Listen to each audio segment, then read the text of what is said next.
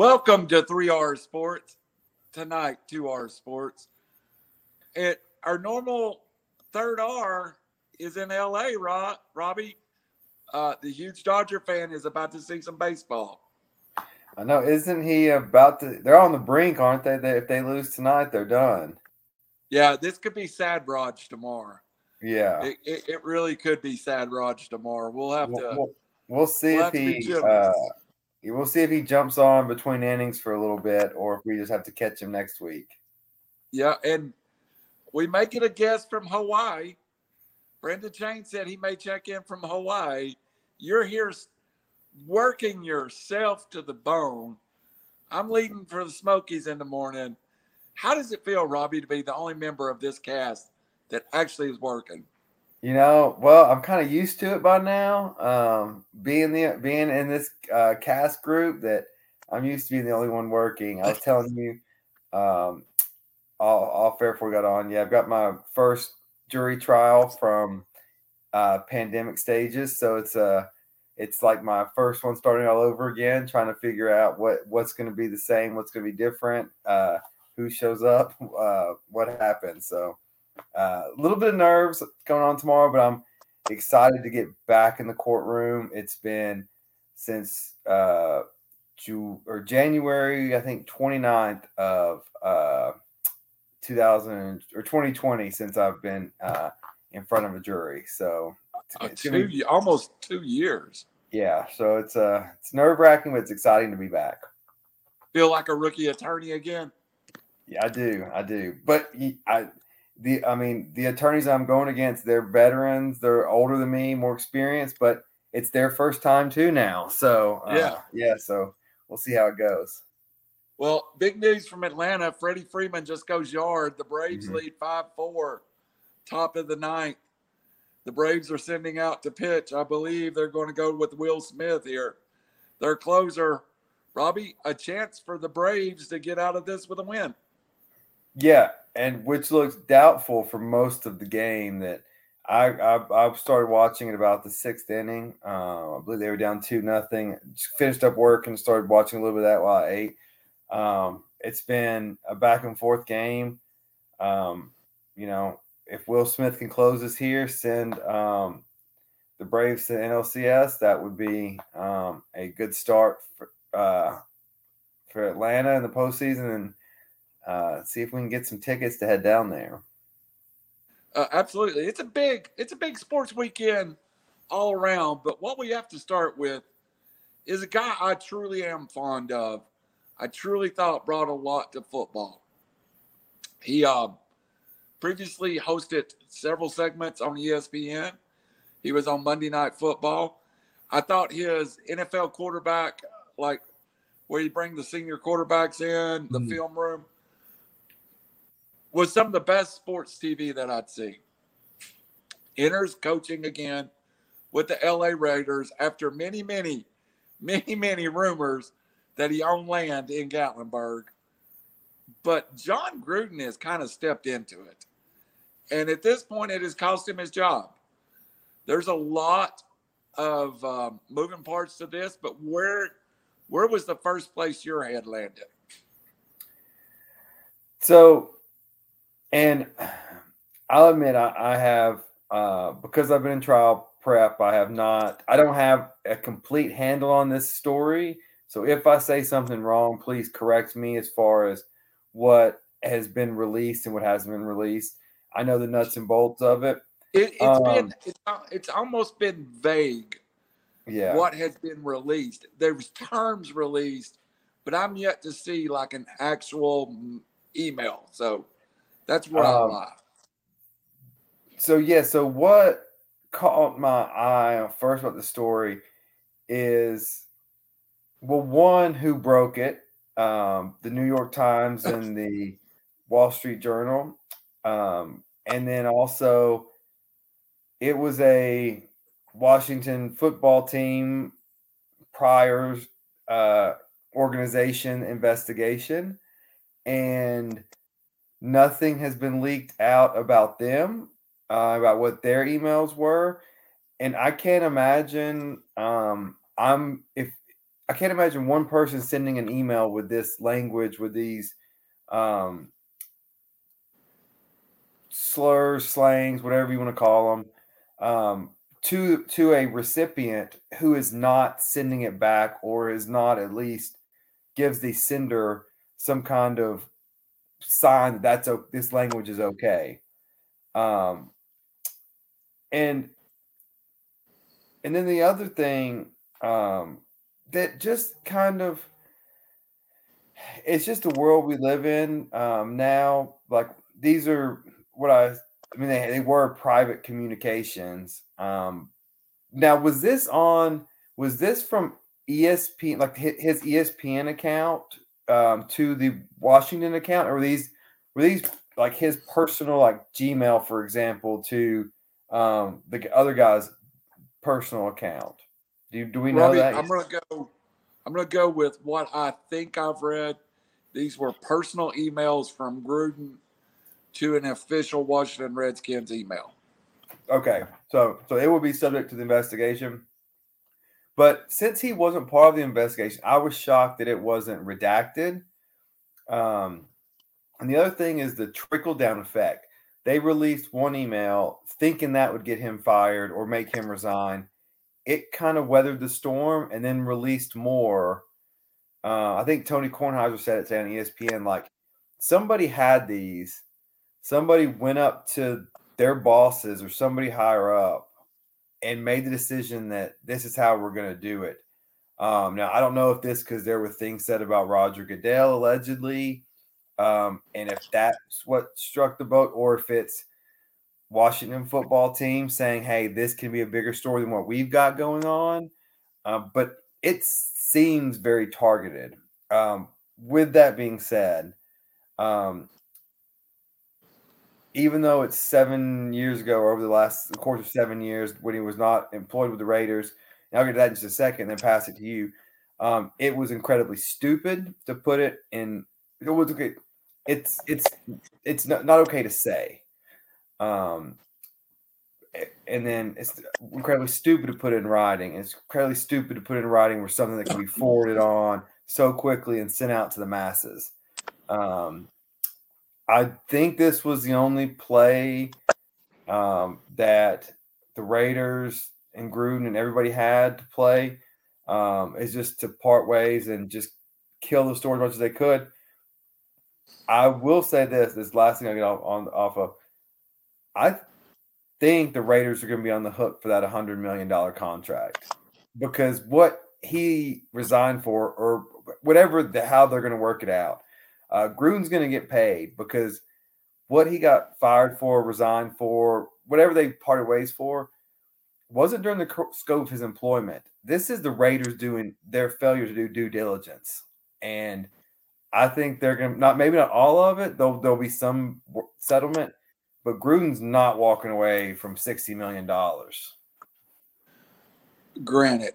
Okay, I'm gonna come at it, and I'm gonna come at it a couple of different ways, and I'm gonna let you kind of fire back at me. One, as someone who works in a professional career, I'm by far not the head coach of the Las Vegas Bay Raiders, but I do represent a company. When I'm communicating, even with someone on my personal email that I work with, I'm also very careful to withhold a business standard. Did John Gruden just assume that Bruce Allen was his buddy and then he could talk to him any way he wanted? I guess that's the question. Did he somehow violate that? Hey, you're my friend. I'm just talking to you. So I think it's if you knew there was going to be an internal investigation of the Redskins, how would you have acted differently? Of course. And just to pair it with, say like our business is just a second. I hate to interrupt, but the Braves just clinched. Congratulations to the Braves. Even in a single platform, a single office setting, like we're Gmail based, right? So Google based. So we have emails, and then we'll have our chat for instant, hey, like come here for a second, or like even the level of sophisticality of an email versus a chat versus a text when it's all, I mean, this is the company's worst nightmare. It's called discovery. Turn over what you have, and we'll go through it and we'll interpret it. And so, yeah, I think that's part of it. He got caught up in, hey, it could be 2 a.m. watching film or doing Gruden's QB camp, blah, blah, blah. Quick message, boom. Hey, send it back instead of me having to get my phone off the charger and look at something. And I think you have, and this is not making excuses because I don't think there are many excuses for some of the things. But these are, while ESPN is a very, very corporate world, growing up in a coaching environment and doing that is not corporate. That is not standards of operating procedure. It's the head coach and, if it's owner. But, yeah, I mean, they're given like, hey, if you're a good football coach, and John Gruden is a good football coach, you're given latitude that most people aren't. And then it is how can you press on and it's a slippery slope, but yeah, I mean, I don't know anything about him as far as outside of, what we see on ESPN. Like, I don't know how strict they were, I don't think he was a badge in and out kind of guy at Bristol. He worked the Monday Night Football circuit, so probably just got to do what he wanted. So we'll both agree that society over the last 10 years had changed greatly. And what maybe accepted, first of all, we're by no means is what he said acceptable communication. Mm-hmm. I don't think it's acceptable. I haven't read it. I know where it targets, and there's some things that you just don't target. Yeah. But for the folks offended by this, as someone who spent a ton of time in football locker rooms, high school, college, and even in the NFL, I've been privileged enough to be in that environment. You will hear things worse than this. You will hear things that would make you go, wow, that's really bad. But there's also some freedom in that locker room. I've always told people, Robbie, the most unracial, the most equal footing you'll ever see in life is in a locker room or in a huddle. Mm-hmm. But that privilege has caught a few guys when it comes from that locker room privilege over to the world. He's not the first guy that's crossed the line that's been used to that locker room. 100%. And there, you'll see, I mean, think about like, it was Richie Incognito and the other guy slipping my name, or slipping my mind. Oh, yes. So that's probably the only situation that we've really heard about in the NFL locker room. And that goes on everywhere. And that is the culture of that beast, whether it's right or wrong. I can comfortably say I think it's wrong, but I'm not saying it's not the culture. I think a lot of things I can go to a Trump rally and say, I think that's a wrong culture, but that's the culture, or vice versa. Someone can come to a liberal rally and say that's the wrong culture, but that is the culture. And so there's a difference between acknowledging what something is and whether you agree with it or not. Right. And so I don't agree with it, but I 100% acknowledge that is the culture. And there's also a difference. If someone showed up at our draft, and we talk about our fantasy league, and heard the way we talk to each other. Now, I will say we don't really use slurs towards each other. There's some rough stuff going on. Oh, that conversation would offend some people. Every single draft pick is followed by 11 people calling the person who just drafted an effing idiot or an effing moron. And so, yes, you may not like it, and we don't use that language every day, but yeah, that's we don't use slurs or anything like that. But if you think, an idiot or a moron or, whatever it is offensive, well, then yes, you would be very offended. Last point. You and I are kind of in a similar situation that we have a professional relationship and we have a friendship. I think I think this is where John Gruden failed, is to separate the professional relationship and the friendship. And he let it cross into a line. I'm not going to send memes to your work email or to Yeah. Roger's work email that is inappropriate. And I think that's what he's guilty of. Yeah. Well, especially, yeah, I think if, and again, I don't condone it, but I think if he sent his personal email to that guy's personal email, then yeah, this isn't, I mean, it's an issue. It's an issue internally for what he may or may not believe in. I don't know. Like I said, I don't know the guy. But as far as professionally, yeah, I don't think any of this comes out, and he may take the Raiders to a Super Bowl, and you just never know how things are written. Well, as much as this is the headline, we've got a short agenda tonight. Without Raj, without Chang, we're trying to be on topic. So let's move ahead to the next thing we're going to talk about. And I'm going to stay on agenda tonight because sometimes I jump around, but I think we actually have a good flow. Let's talk about the Alabama Crimson Tide. It was a situation where I was at a game, the Tennessee game. I did not know Alabama had lost until later that day.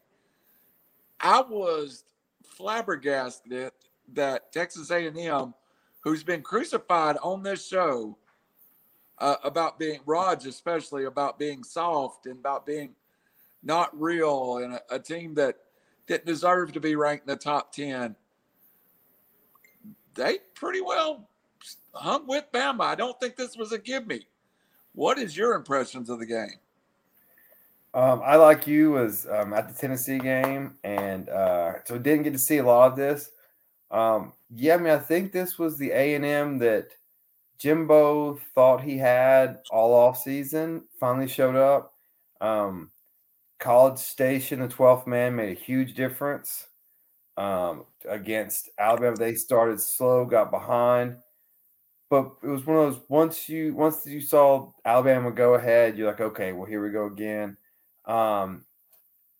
So long term, is this the hurdle that Kirby Smart no longer feel? Is the pressure of being the first one to beat him, is that over with? You're no longer getting that question. You're no longer dealing with that. There's no longer that heightened pressure of being the first one to beat him. That's gone. So by no means is the empire dead or the dynasty's dead. By no means.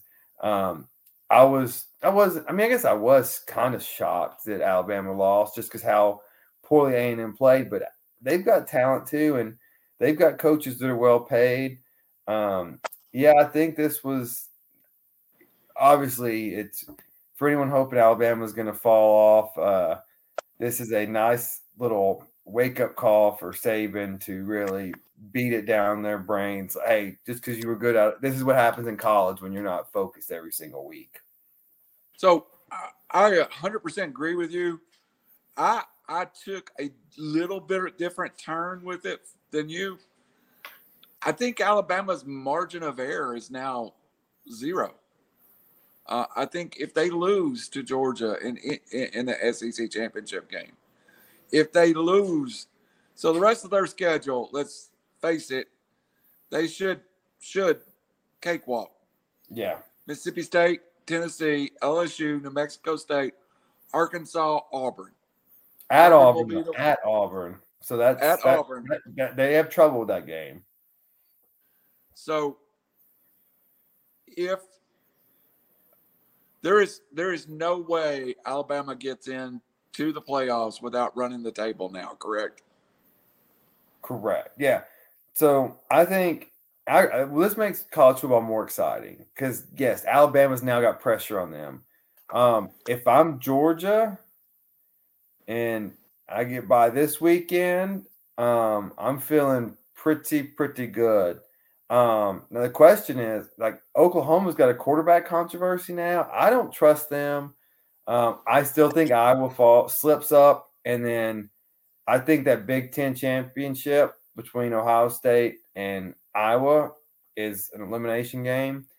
So the question becomes, if you're Georgia, what's your strategy? I mean, this was intriguing to me. If I'm Georgia and I go into the SEC undefeated, I'm in win or lose. Agreed. And so, do you go at Alabama full speed, and then do you get slotted 1-4, like what or 2-3, and play again the next, like? So that's where it gets intriguing, and to me, like, you never want to lose a game, but hey, if you're going to take a loss strategically, that's where you would do it. But I hope Cincinnati runs the table now. I want them in it. So let me throw this at you.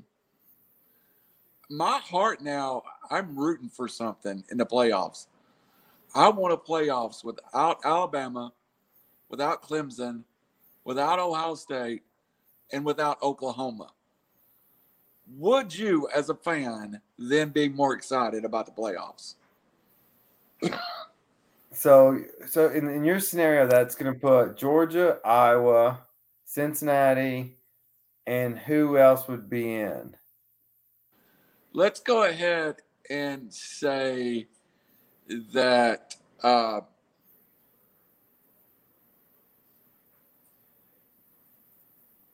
don't know. That's a good question. Who would be the fourth team? You almost have to have one of those teams to round out the field. Yeah, Unless you could get a one-loss Penn State and a two-loss Alabama, and Penn State doesn't go to the Big Ten championship and ends up fourth.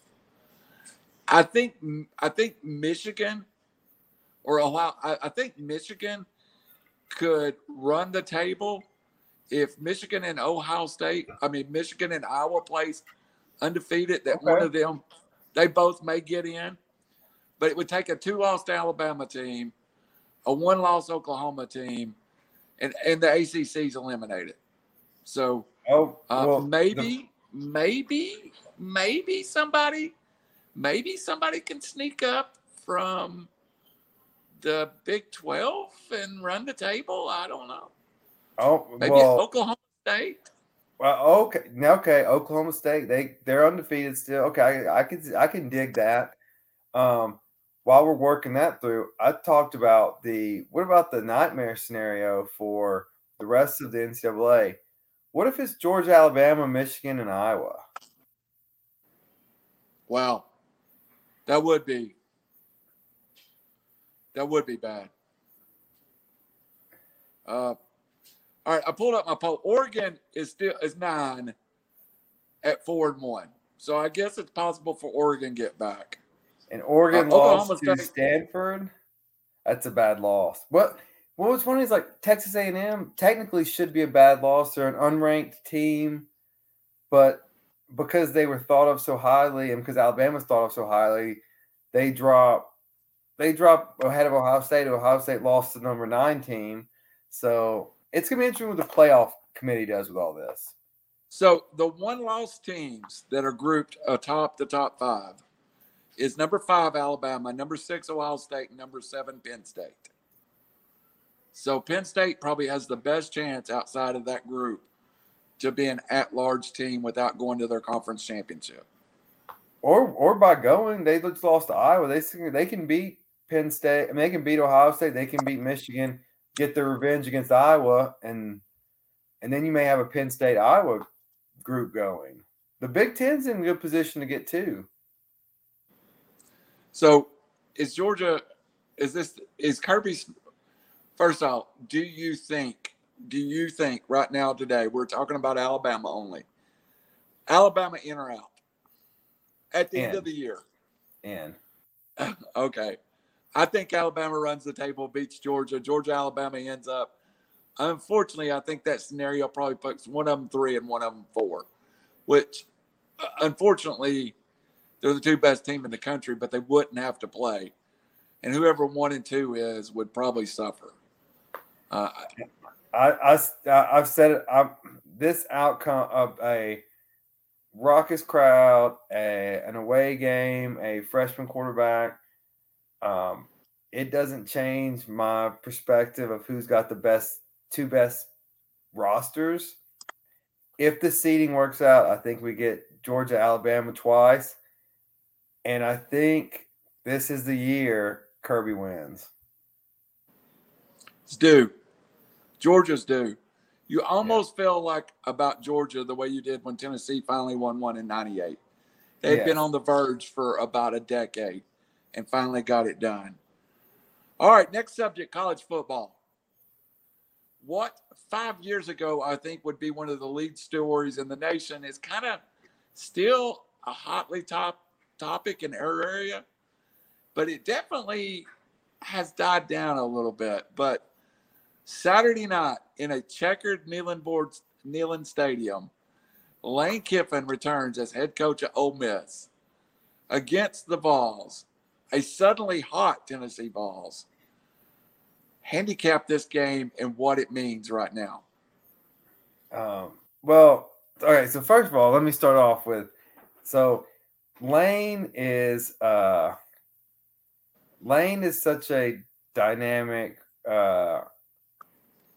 creature in Vols country. So there's in the last 10, 20, 15 years, there's really been a couple of dynamic creatures. Like there's two camps in Bruce Pearl. Hey, we need him back. Whatever. If we have to fire Rick Barnes, still get him back. And then there's he's screwed up and he's always run against at the gray line, and we're really happy with Rick Barnes. And this is the best program, most stable program we've ever had. But Kiffin, there's three camps. There's, I wish he would come back, or I really hate the guy. I can't believe he would ever leave. And there's the three that just don't. I mean, I understand what he did, and I'm in that. I understand. Like, hey, he came to Knoxville. He had a good year. USC happened to open up at that point in time.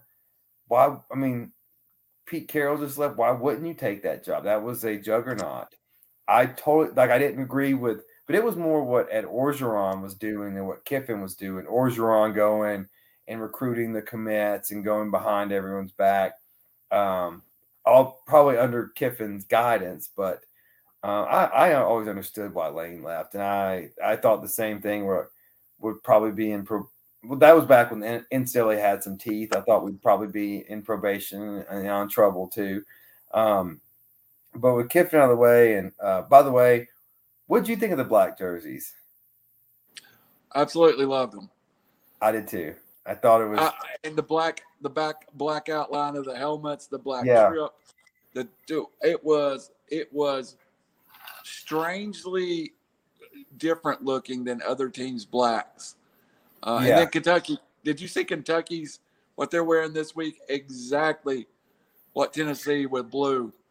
So there was some people on Twitter. They're like, "Oh, we announced we're checkering Neyland." Like, okay, Kentucky, when are you going to checker the grocery store stadium? Yeah. Well, but as far as I'm in almost a different camp with Kiffin. I agree with you. If I was at USC and I'm Randall Cunningham, Tennessee fan, and Tennessee opened up, I would leave USC and go to Tennessee. Lane Kiffin was a USC almost mark at that point. Mm-hmm. I happen to fall in even a different camp. I think Lane Kiffin is a good to great football coach. And today on our group text that we often talk about, I said it. He's my second favorite coach in college football right now. I think Lane Kiffin is good for college football. I think he brings some pizzazz to college football. I think it's great that rap groups write songs about talking ass like Lane Kiffin. So I'm a big supporter of Lane Kiffin. time he left Tennessee, from that point on, I was like, the guy took a job that he wanted more than this one. Did he necessarily do everything the right way? No. But, if I've resigned at my job, I don't necessarily do everything the right way either. So I'm with him. As far as handicapping this game, I agree. I think Lane's one of the sharpest offensive minds in college football. But I'll tell you what, there's not many through the 6 games that I've watched that I've been more impressed with than Heupel. What they run and how they confuse defenses and how he can get the ball to the person he wants the ball to have. I saw, mismatches. Someone said if Kamara was still here, if he played in this offense, he would have won the Heisman twice in 1 year. Yeah, absolutely. What impresses me most about this offense, Robbie, and the reason I like Josh Heupel, is it's a 3 and 4 wide set. But if I ever get a chance to interview Josh Heupel, I'll ask him this simple question. Your offense is a multi-set passing offense that is designed at heart to be a run-first offense. Mm-hmm. And it's a little bit unusual. He'll line you up 4 or 5 wide. He'll give you a different look, but it's trying to get less in the box and run the football. Tennessee is very dedicated to running the football in mismatched situations. It reminds me not necessarily. I guess I don't know exactly how much to an extent, but it reminds me of those Oregon Chip Kelly offenses where they would go fast, they'd spread you out, but they would run the same 8 plays in a row, and it would just be a different formation, but the reads, the play's the same. It's just how they set you up. And if you do this on this matchup, we'll move our chess piece, if you will, get you off balance, and then just cut it the other way. My bet your nuts comes from this game, so I won't offer a pick. But the number, and I will have an over-under bet here in a minute for everybody on Bet Your Nuts. 82 points. Ole Miss is a 3-point favorite. So if you spread that 82 out, you're getting something like 42.5 to 39.5. It may be one of the most exciting games you've ever seen. Yeah, Tennessee was up 21-0 before I got in the stadium Saturday. I know. They play so fast, and that number seems outrageous, and they have to make it seem outrageous to get people on both sides of it. The only tricky thing is going to be the weather. I'm going to wait closer to game. I'm not going to bet tonight on that because of the weather. I want to see how it goes. But yeah, that's as crazy as it seems. Like, what was it, 52-53, Arkansas, Ole Miss this weekend? And Tennessee's going to play a hell of a lot faster than Arkansas does. Yeah. Well, the weather's going to play into my Bet Your Nuts pick. So I'm feeling confident about the weather. So, I'm feeling. Well, without your over-under, what do you think? What do you think? Well, one, Neyland's going to be like, and also, who do you think's going to win? Or is that part of your Bet Your Nuts pick too? I think Neyland will be insane. I so don't want this to be a homer pick because I don't think I'm picking with my heart. I don't think Ole Miss can stop Tennessee, and I think Tennessee can turn Ole Miss over. So on that assessment, if I'm gambling, I'm taking Tennessee in the 3 points easily. But I like Tennessee to outright win, money line win. So the follow-up question is, we saw what Lane did going to, or I guess it was going to Tuscaloosa. Or was that game in Oxford? Tuscaloosa.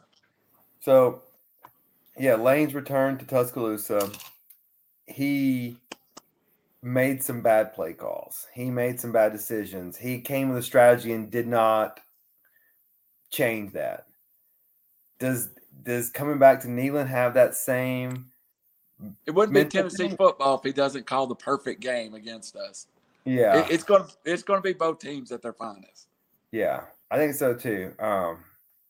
But hey, like I said last week, I'm very enthusiastic with Hype. We've got a 2024 5-star quarterback coming and a 2025 5-star quarterback coming this weekend, as well as multiple defensive 4 and 5 stars. And we have a 2022 4-star that was an Elite 11 that moved up late into, I think he finished either 7th or 8th at the Elite 11. I think Josh Heupel will recruit. I think strangely, Josh Heupel has to be able to recruit defensive players locally. Yeah. He needs to put a good defense together out of in-state kids, North Georgia kids, North Alabama kids, Kentucky kids, North Carolina, South Carolina. He needs to be able to recruit defensive. And I think Atlanta is going to be huge for his future.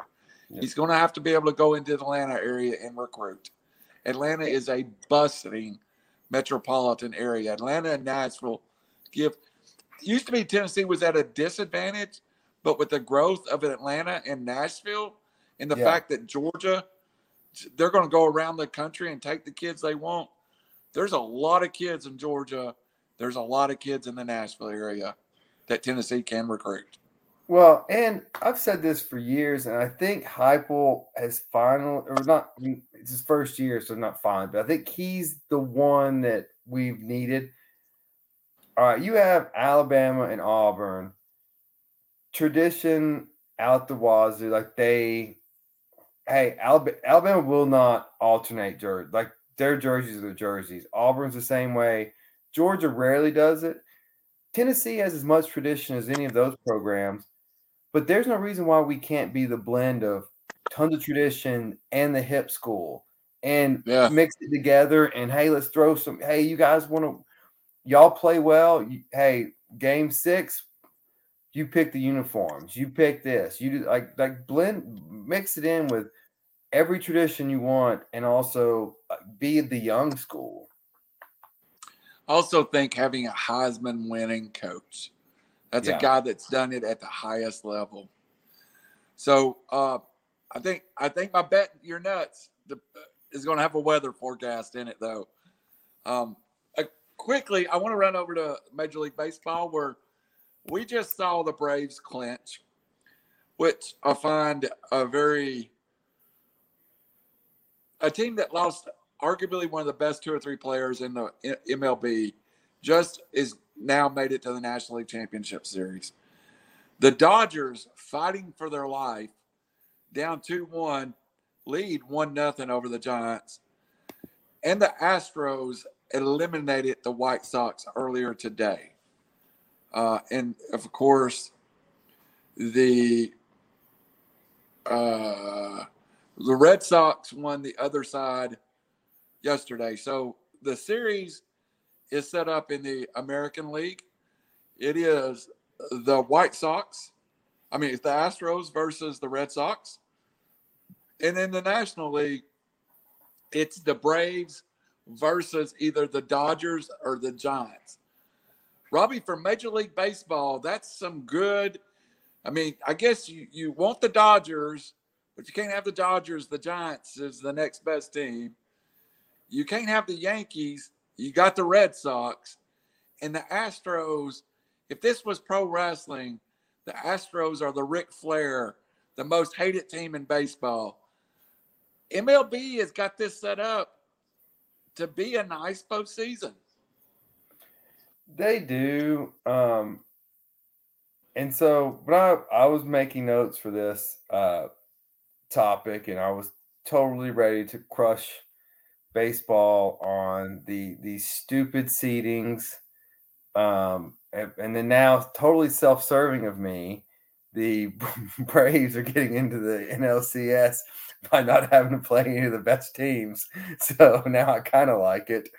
And if the Dodgers win, the Braves get home field advantage. That's stupid. It is. So yeah, no. So if the idea is always TV eyeballs because that's where the money is, and then the end goal is always money. So yes, you have the Red Sox versus the MLB villain, the National League. Either way, in the NLCS, you're gonna have two brand names. Whoever Atlanta faces, if it's the Dodgers or the Giants, you have two brand names.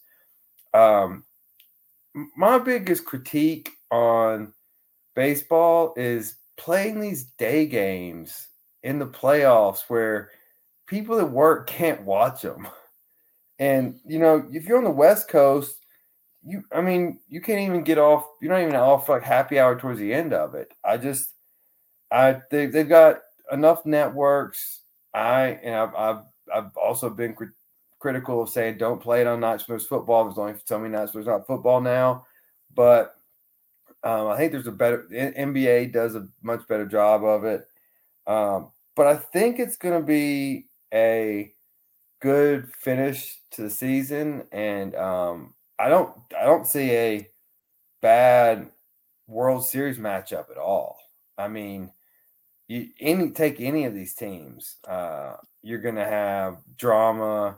If it's Red Sox versus Giants or Dodgers, what tradition? Braves have a great tradition, huge following. Everyone our age grew up either Cubs or if you're not from a baseball market, you either grew up a Cubs or Braves fans. There's only two that are on TV. And then, three great baseball towns around that. First of all, to add to your silliness of this, I will make this statement. I burnt 8 hours of vacation so I could be off during the Braves Brewers series. Yeah. I took 2 4-hour half days off. I can only take my vacation in half days. So if it was a 2:20 pitch, there was no point of me going to work after lunch. I just took a half a day vacation and went home. It was funny. At one point, I have an 11-year-old daughter, which we have talked about on here. She comes in from school and her dad's sitting on the couch in a Braves jersey and a Braves hat, watching baseball in the middle of the day. And she looks at me and she goes, "Aren't you supposed to be at work?" And I'm like, "Yeah, I am. Thanks, babe." But I think that's crazy. But I am excited. First, I do think the Braves has a legitimate shot here, and I think the Braves are a really good story. The fact that they lose Acuna, lose Fried, and Marcell Ozuna is suspended still for the assault charges, which he's in. What's it called? He's not. He's in. You're the attorney. Pre-trial diversion, I believe. Yeah, diversion, but he's not playing. So a quarter of that team is gone. 2/3 of the outfield. Their best pitcher last year was Mike Soroka, is gone, and they went out and they traded for a bunch of people. A lot of folks have never heard of, but good baseball players, and have been on fire since then. I love the Red Sox Astros series because I think the Red Sox are hated too, and I think it's just like I'm a guy that really enjoys the Red Sox. I like their tradition, but I really think we're set up for a great postseason. I would love to see Dusty Baker get a ring for the Astros. I'd love to see that. So if in as much as yes, they cheated and they don't deserve it, I think he deserves it. So obviously I'm hoping the Braves get there. I think my second rooting interest will be the Astros, which is so unpopular. But hopefully the Braves can do it, and hopefully, at least yeah, you said you've already taken vacation. Again, I'm the only one that works here. But hopefully, if the Braves, well, they've already advanced, but as they get deeper into the playoffs, they'll have a weekend game that I can sneak down to. Yeah, they're going to run me out of vacation time if they keep winning. All right, Robbie, last subject we'll jump over to, and then we'll do our better nuts and close. NFL Week 5. Besides the fact my fantasy team is 1-4, and I'm going to come back and I'm going to win the league, and I'm going to keep living that lie. Hey, speaking of, why'd you reject my trade proposal? I'm not giving up Dalvin Cook at this point. Thank you. Injured or not, he is my team. We are Team Dalvin Cook. But let me tell you, while I'm 1-4, almost as shocking as me being 1-4, the Kansas City Chiefs are 2-3, and to be honest, have been manhandled a couple of times. Are we seeing the end of the Chiefs? So, the most prolific offense in NFL history was the greatest show on turf, the Rams, back when they were in St. Louis. They averaged 7 yards a play through the entire season. The Chiefs are giving up 7.2 yards a play this season. So their defense is the worst, or on pace to be the worst in the history of football. I don't care how great Patrick Mahomes is. This isn't the Golden State philosophy where, because you can only score 7, they can score 7. It's not the NBA where, hey, our touchdowns are worth more than your touchdowns. Right. And so I think that they went all in on offense. And you know what? Justin Herbert's there. All of a sudden, Lamar Jackson has gotten a lot better. Josh Allen, welcome to the party. There's a lot of good teams, and they've had a tough schedule. Do I think they turn around? Yes. But I'm not sure they catch the Chargers. And so you're wild carding it up from that point. Yes. And I think you just made the greatest point ever is that defense has been exposed. Yeah. And it's a lot of things we as fans, when the Tariq Hill or the Travis Kelce or the Le'Veon Bell leaves, we go, oh no, my team's going. What we as fans sometimes don't realize is, hey, this cornerback that's the 4th best cornerback in the NFL, he just left. The 300-pound run stopper up front that was on a $1.5 million contract, he just left for $5 million from the Chargers. Mm-hmm. Or so as a fan, sometimes we think, yeah, everything's great. We've got the whole game. We've got Tariq. We've got Kelce back. We've got Mahomes back. But your left tackle's gone. Your free safety's gone. One of your linebackers are gone. 2 of your defensive linemen are gone. Eventually, year after, success in the NFL leads to your team's demise almost. Well, so and compare the Chiefs to Seattle. Seattle won 1, should have won 2. Then Wilson got his contract. While Wilson's a stud, he's owed all that money. He's that talented. He signed for what, 280, something like that? Yep. Kansas City won 1. They weren't close in the second one. They signed Mahomes for $500 million. And the point you just made roundabout is they won Super Bowls with quarterbacks on rookie contracts. Yep. So you get rookie like Kyler Murray, Lamar Jackson, Josh Allen. Those are the people that are going to win. So Seattle should have had 2 with Russell Wilson. We'll see what Arizona does. We'll see what Buffalo does. We'll see what Baltimore does. But yeah, with the structure and with the market that Mahomes just set. While there's no second Mahomes, I mean, Aaron Rodgers. But there's nobody that young that's that great. Even though Lamar Right. Jackson is looking fantastic at the moment.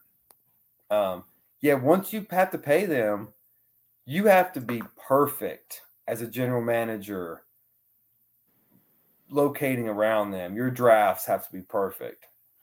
So let's talk about a team locally. I think there's two examples of this locally. The Falcons had about a 4-year run where they made 2 NFC championship games, a Super Bowl, which arguably they should have won and fell apart. Mm-hmm.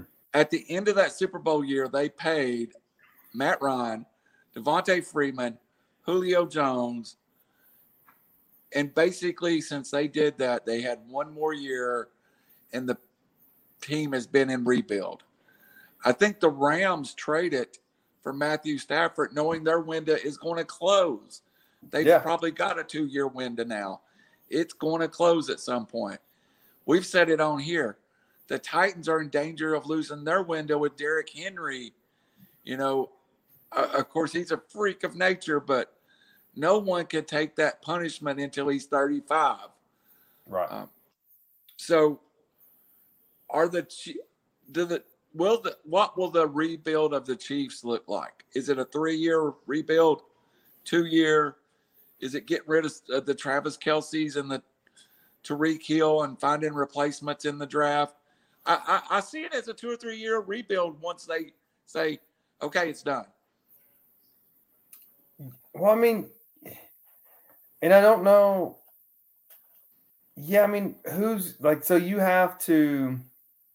So nobody's going to absorb that Kelce salary or that Tyreek Hill salary unless they're a contender. And then do you trade, say, Kelce for 2 first rounders, but they're the back of the first round? That doesn't make sense. And so maybe you have to get someone with a protected pick to shuffle around. The Falcons sent Julio Jones to the Titans for a probably late second rounder. Yeah. So you're like the Chiefs, I don't know if you give up yet, but they played offense. They played offense. They played deep. Now, the question becomes, are they right or are they wrong? Because what I think the media rights are up either next year in 2023, 2022? 23, 2 years 23. So if Amazon, Google, Apple, the salary cap could go way up and everything looks like a discount. So we got, I think the Chiefs gambled on that, saying, hey, we think Amazon's getting in this, and if ESPN will pay $100 million for Monday Night Football, we think Amazon will pay $500 million or $250 or whatever it is. If you're an NFL fan, you might as well go ahead and get Amazon Prime Video because it's coming. Yeah, it is without doubt coming. Well, because they're getting the Thursday night game next year, right? Right. And it's exclusive. They're not. Yes, I'm in the process. I'll talk to you offline. I'm going to Gig, EPB Gig, and YouTube TV this month. As a matter of fact, I'm making a phone call. Yeah, my disc contract just finally expired. So I want to get. We got about 5 minutes, and then I just want to get your quick rundown on a couple of games, and you tell me, is this noise, or is this just The Rams, to me, looked impressive on Thursday night. Are the Rams the real deal? Yes, I think they're the class of the NFC. Even though I wrote down my notes, Brady, 44 years old, 4 touchdowns. Wow, but I think the road's going to go through LA now, and that division's tough. They beat Seattle. Arizona still, every time I doubt them though, they look so good. We're going to talk about Arizona for a second, so just hold that thought. The Rams, the Rams are the real deal. Stafford on that lineup with that defense, they are a nightmare for people. I thought it was good to wake up and watch the Falcons. That's all I've got to say about that game. The Saints. Why did we do that to London? What did they do to us in the last year that we give them the Falcons and the Jets? I don't know, but I just want to let y'all know my Falcons have the same record as the Kansas City Chiefs. Yeah. Hey, Pitts finally got off the. He did. He got off of this cold streak and looked really good. The Saints beat the Redskins. So what? Not a ho-hum. Joe Burrow and the Bengals take the Green Bay Packers to overtime. And I think we see something about Joe Burrow. He's a tough kid. Yeah, he is. He's a leader. He's tough. He's a lead, and he's gonna get back up if he can. That one hit, good God, I was ready to just throw my fantasy team just all out the window, put everyone on the trading block. But he came back, and he's tough, and they've got a bright future. That's a young nucleus that can make some noise in a town that deserves it. Cincinnati they deserve it. Minnesota beat the Lions, the Steelers over the Broncos. How many ways can the Lions lose? Like, I don't even know. It's amazing. But I do want to stop on the Titans and the Jags. I think the Titans got healthy, and I thought it was a simplistic game plan. Just take a step back and hand it to 22. And I think I think the Jaguars was just what the Titans needed at this point. Does Urban make it back from London as the Jags head coach? They play in London this weekend. I don't know. It was pretty ugly. I think they have. I don't think anybody would have put money on Urban Meyer and John Gruden not making it out of the season, but I think we see it. The Jags haven't made a field goal this year. Did you know that? I did not. You know the thing I did see in that game, I wanted to, besides the Jags can't kick a field goal, boy, Trevor Lawrence, if somebody can get him, is going to be a great NFL quarterback. He made it. The Jags, I think, I don't know what you say with that. I just want to point out, to your point, my man, Derrick Henry, over a 40-game stretch, has the most rushing yards in NFL history. That's more than Jim Brown, more than Eric Dickerson, more than OJ, more than Barry Sanders, more than Gale Sayers. Like, in a league that does not run the football anymore, just astronomically great. When I said somebody could get Trevor Lawrence, he needs a coach desperately that can use his ability. He needs a professional coach, because when they put him when they protect him, he throws these amazing passes, but most of the time he's running for his life. Well, I like Urban, and I'm on record. He's the second greatest college coach in history, in my opinion. But this is just a bad fit, a bad franchise. The Saban was not a fit in NFL either, though. I mean, no. But Saban, if Miami gets Drew Brees instead of Dante Culpepper, it's a different story. I don't think Saban likes it as much, but I think he wins more. I mean, Saban went 9-7, 7-9, or something like that. Yeah. I mean, he was a 500 coach. And Saban was campaigning for Breeze, and the front office would not sign him. Yeah. Well, I think that's ultimately why he left. It was like, no, you guys don't understand how I operate. I get the last call. The Eagles beat the Panthers. The Bucks just run it up on the Dolphins. No stopping them right now. Yeah. The Patriots beat the Texans. Look, man, as much as we've crucified the Texans, they're more competitive than the Jaguars ever dared to be. Yes, the Texans are showing up like professional athletes, and they are competitive as they can be. They're out talented almost every week, but they are showing up and they are playing hard. 5 weeks in, still don't know who the Texans coach is, but he is doing a good job. I didn't know who their quarterback was until today. Wait, they got this? Is that the Sims kid? David Mills. Davis Mills. The Chargers and Browns played an absolutely great game if you're a fan and just want to watch it. 47-42, the Chargers win.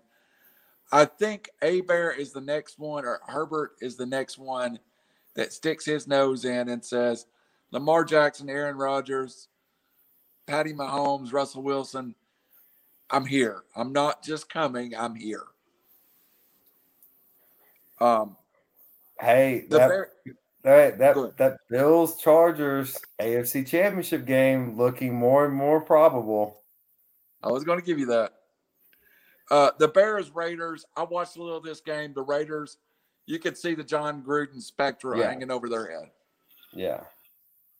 And what I began, so I know the Cardinals can win a shootout football game, Robbie.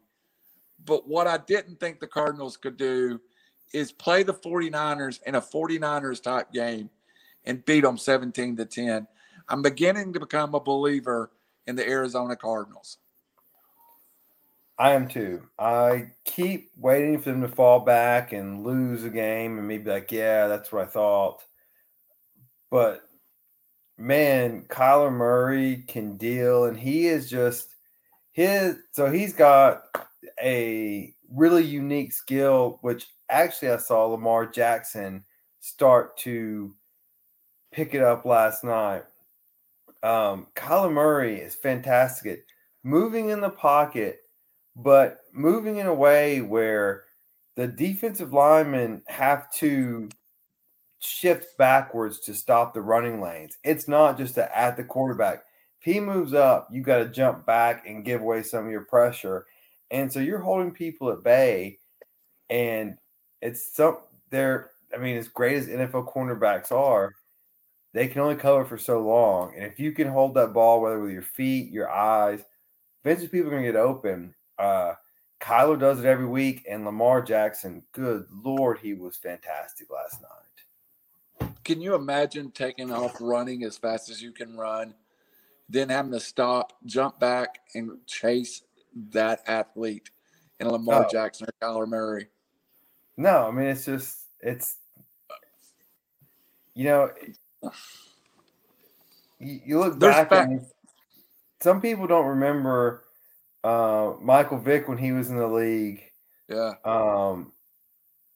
But these guys are more polished passers coming out of college, and Kyler Murray is a much better passer than Michael Vick at any point in his career.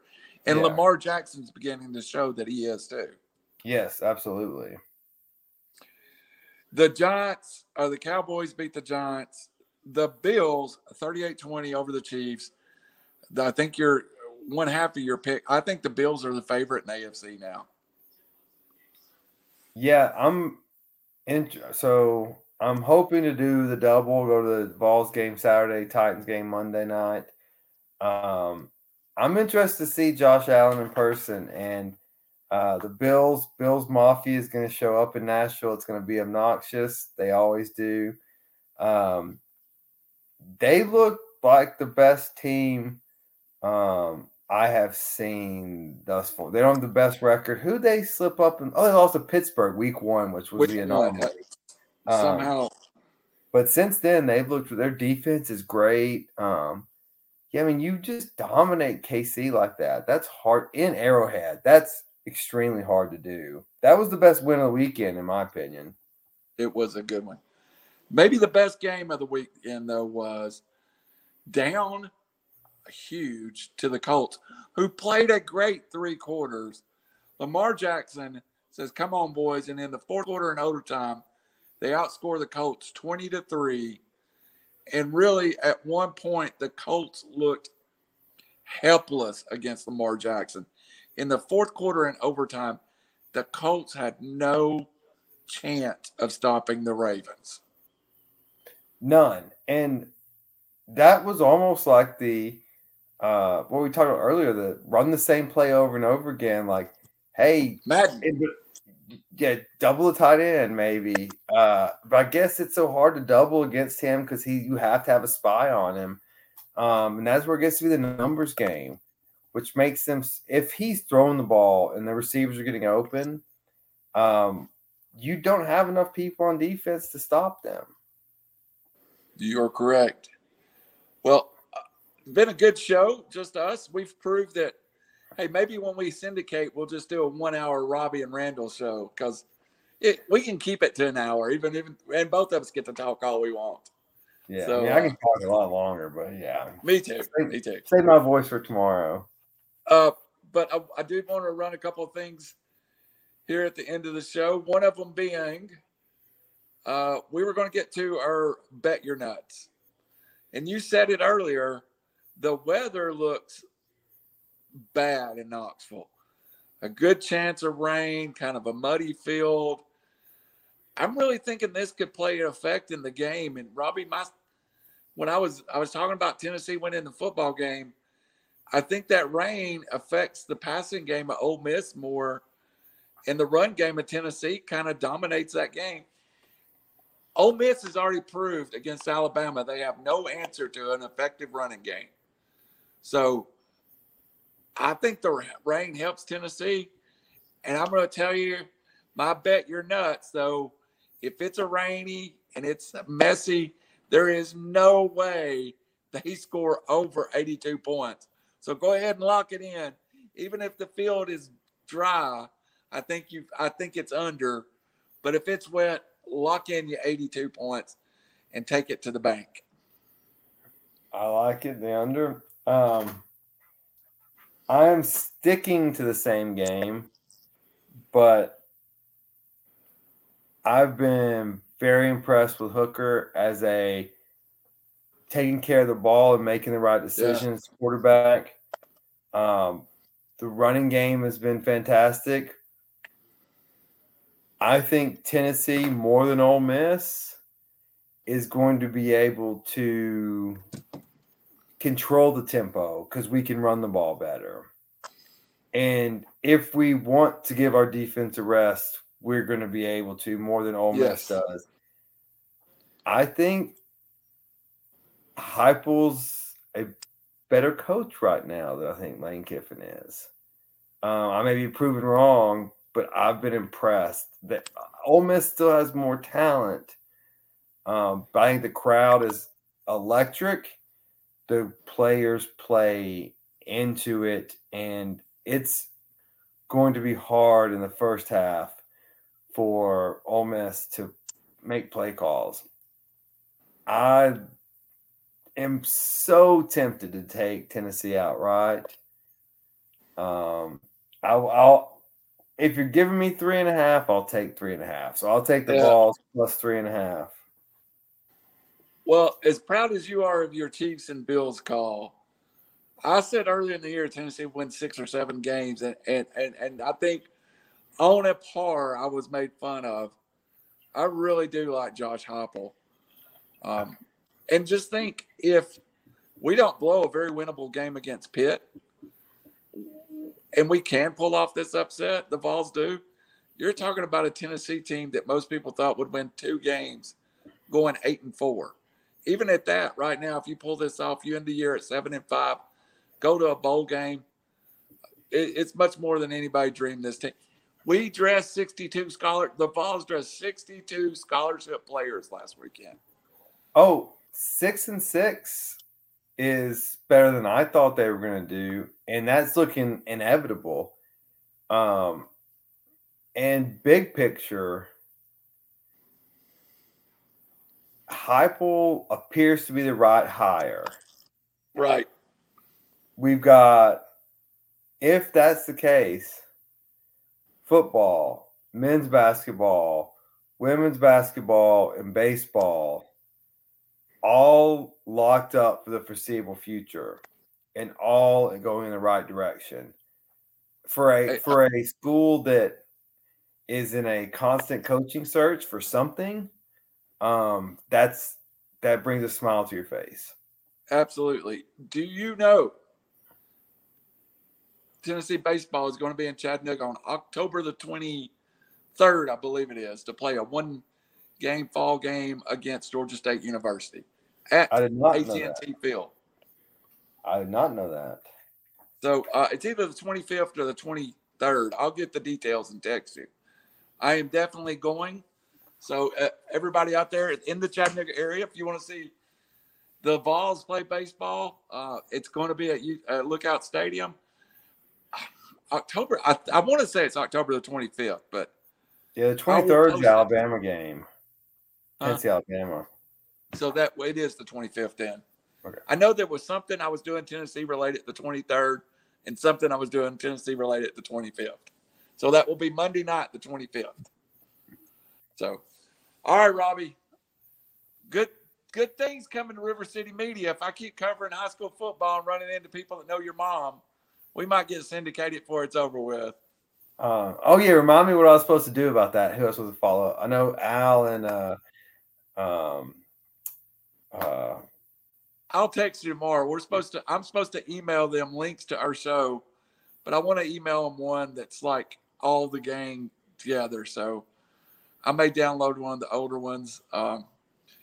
Al, we need to email Al our links and our information. So it was great running into someone who knew your family just out randomly doing a Franklin County, Sequatchie County football game. Who won? Franklin County won 21-14. It was. Isn't that a pretty big upset? No, Sequatchie County's a 3A school. They only have 400 kids. Franklin County's got like 1,500. It would have been a huge upset the other way. Okay. But it was a great game. Franklin County had more talent and got out to a 14-0 lead, and Sequatchie kind of scratched and clawed and got 2 turnovers and scored with 2 minutes to go to make it 14-14. So we're thinking we may be going to overtime. And Franklin County's offensive line weighed in their average weight was plus 300 pounds. And they my dad, who is 82, 83-ish, was on the last Franklin County undefeated football team. Oh, wow. That's awesome. Yeah. Well, they still got some talent at Franklin County. It was more than we can handle. They scored with 21 seconds to go, make it 21-14. So this Friday night, I'm coming back off of my vacation to call Giles County, who is a top 3 team. I'm going to see a great football team Friday night. So, what's your last words, Robbie? Well, we have one more show until Dare to Dance, which we've been trying to help fundraise for the entire season, which supports the Kidney Foundation here in Chattanooga. You don't know how tough it is to live without kidneys and dialysis and all that. And money raised helps support food, water bills, electric bills, and all of that. If you can donate by this Friday, I think it really helps with the fundraising, goes into the numbers with the dances, which is the 23rd. What time is the 23rd? It is, I think it starts at 7:00. So I will be missing the Tennessee-Alabama game to watch my wife dance. I just had a 11-year-old who loves dance walk in here and ask me if we could go to both. So, but I think I guess it's Dare to Dance Chattanooga. We'll get you there. If you can vote for or donate to Team Ryan and Team Allison, that would be great. But any donation helps. Really helps support this charity. It's a great part. We're a business partner.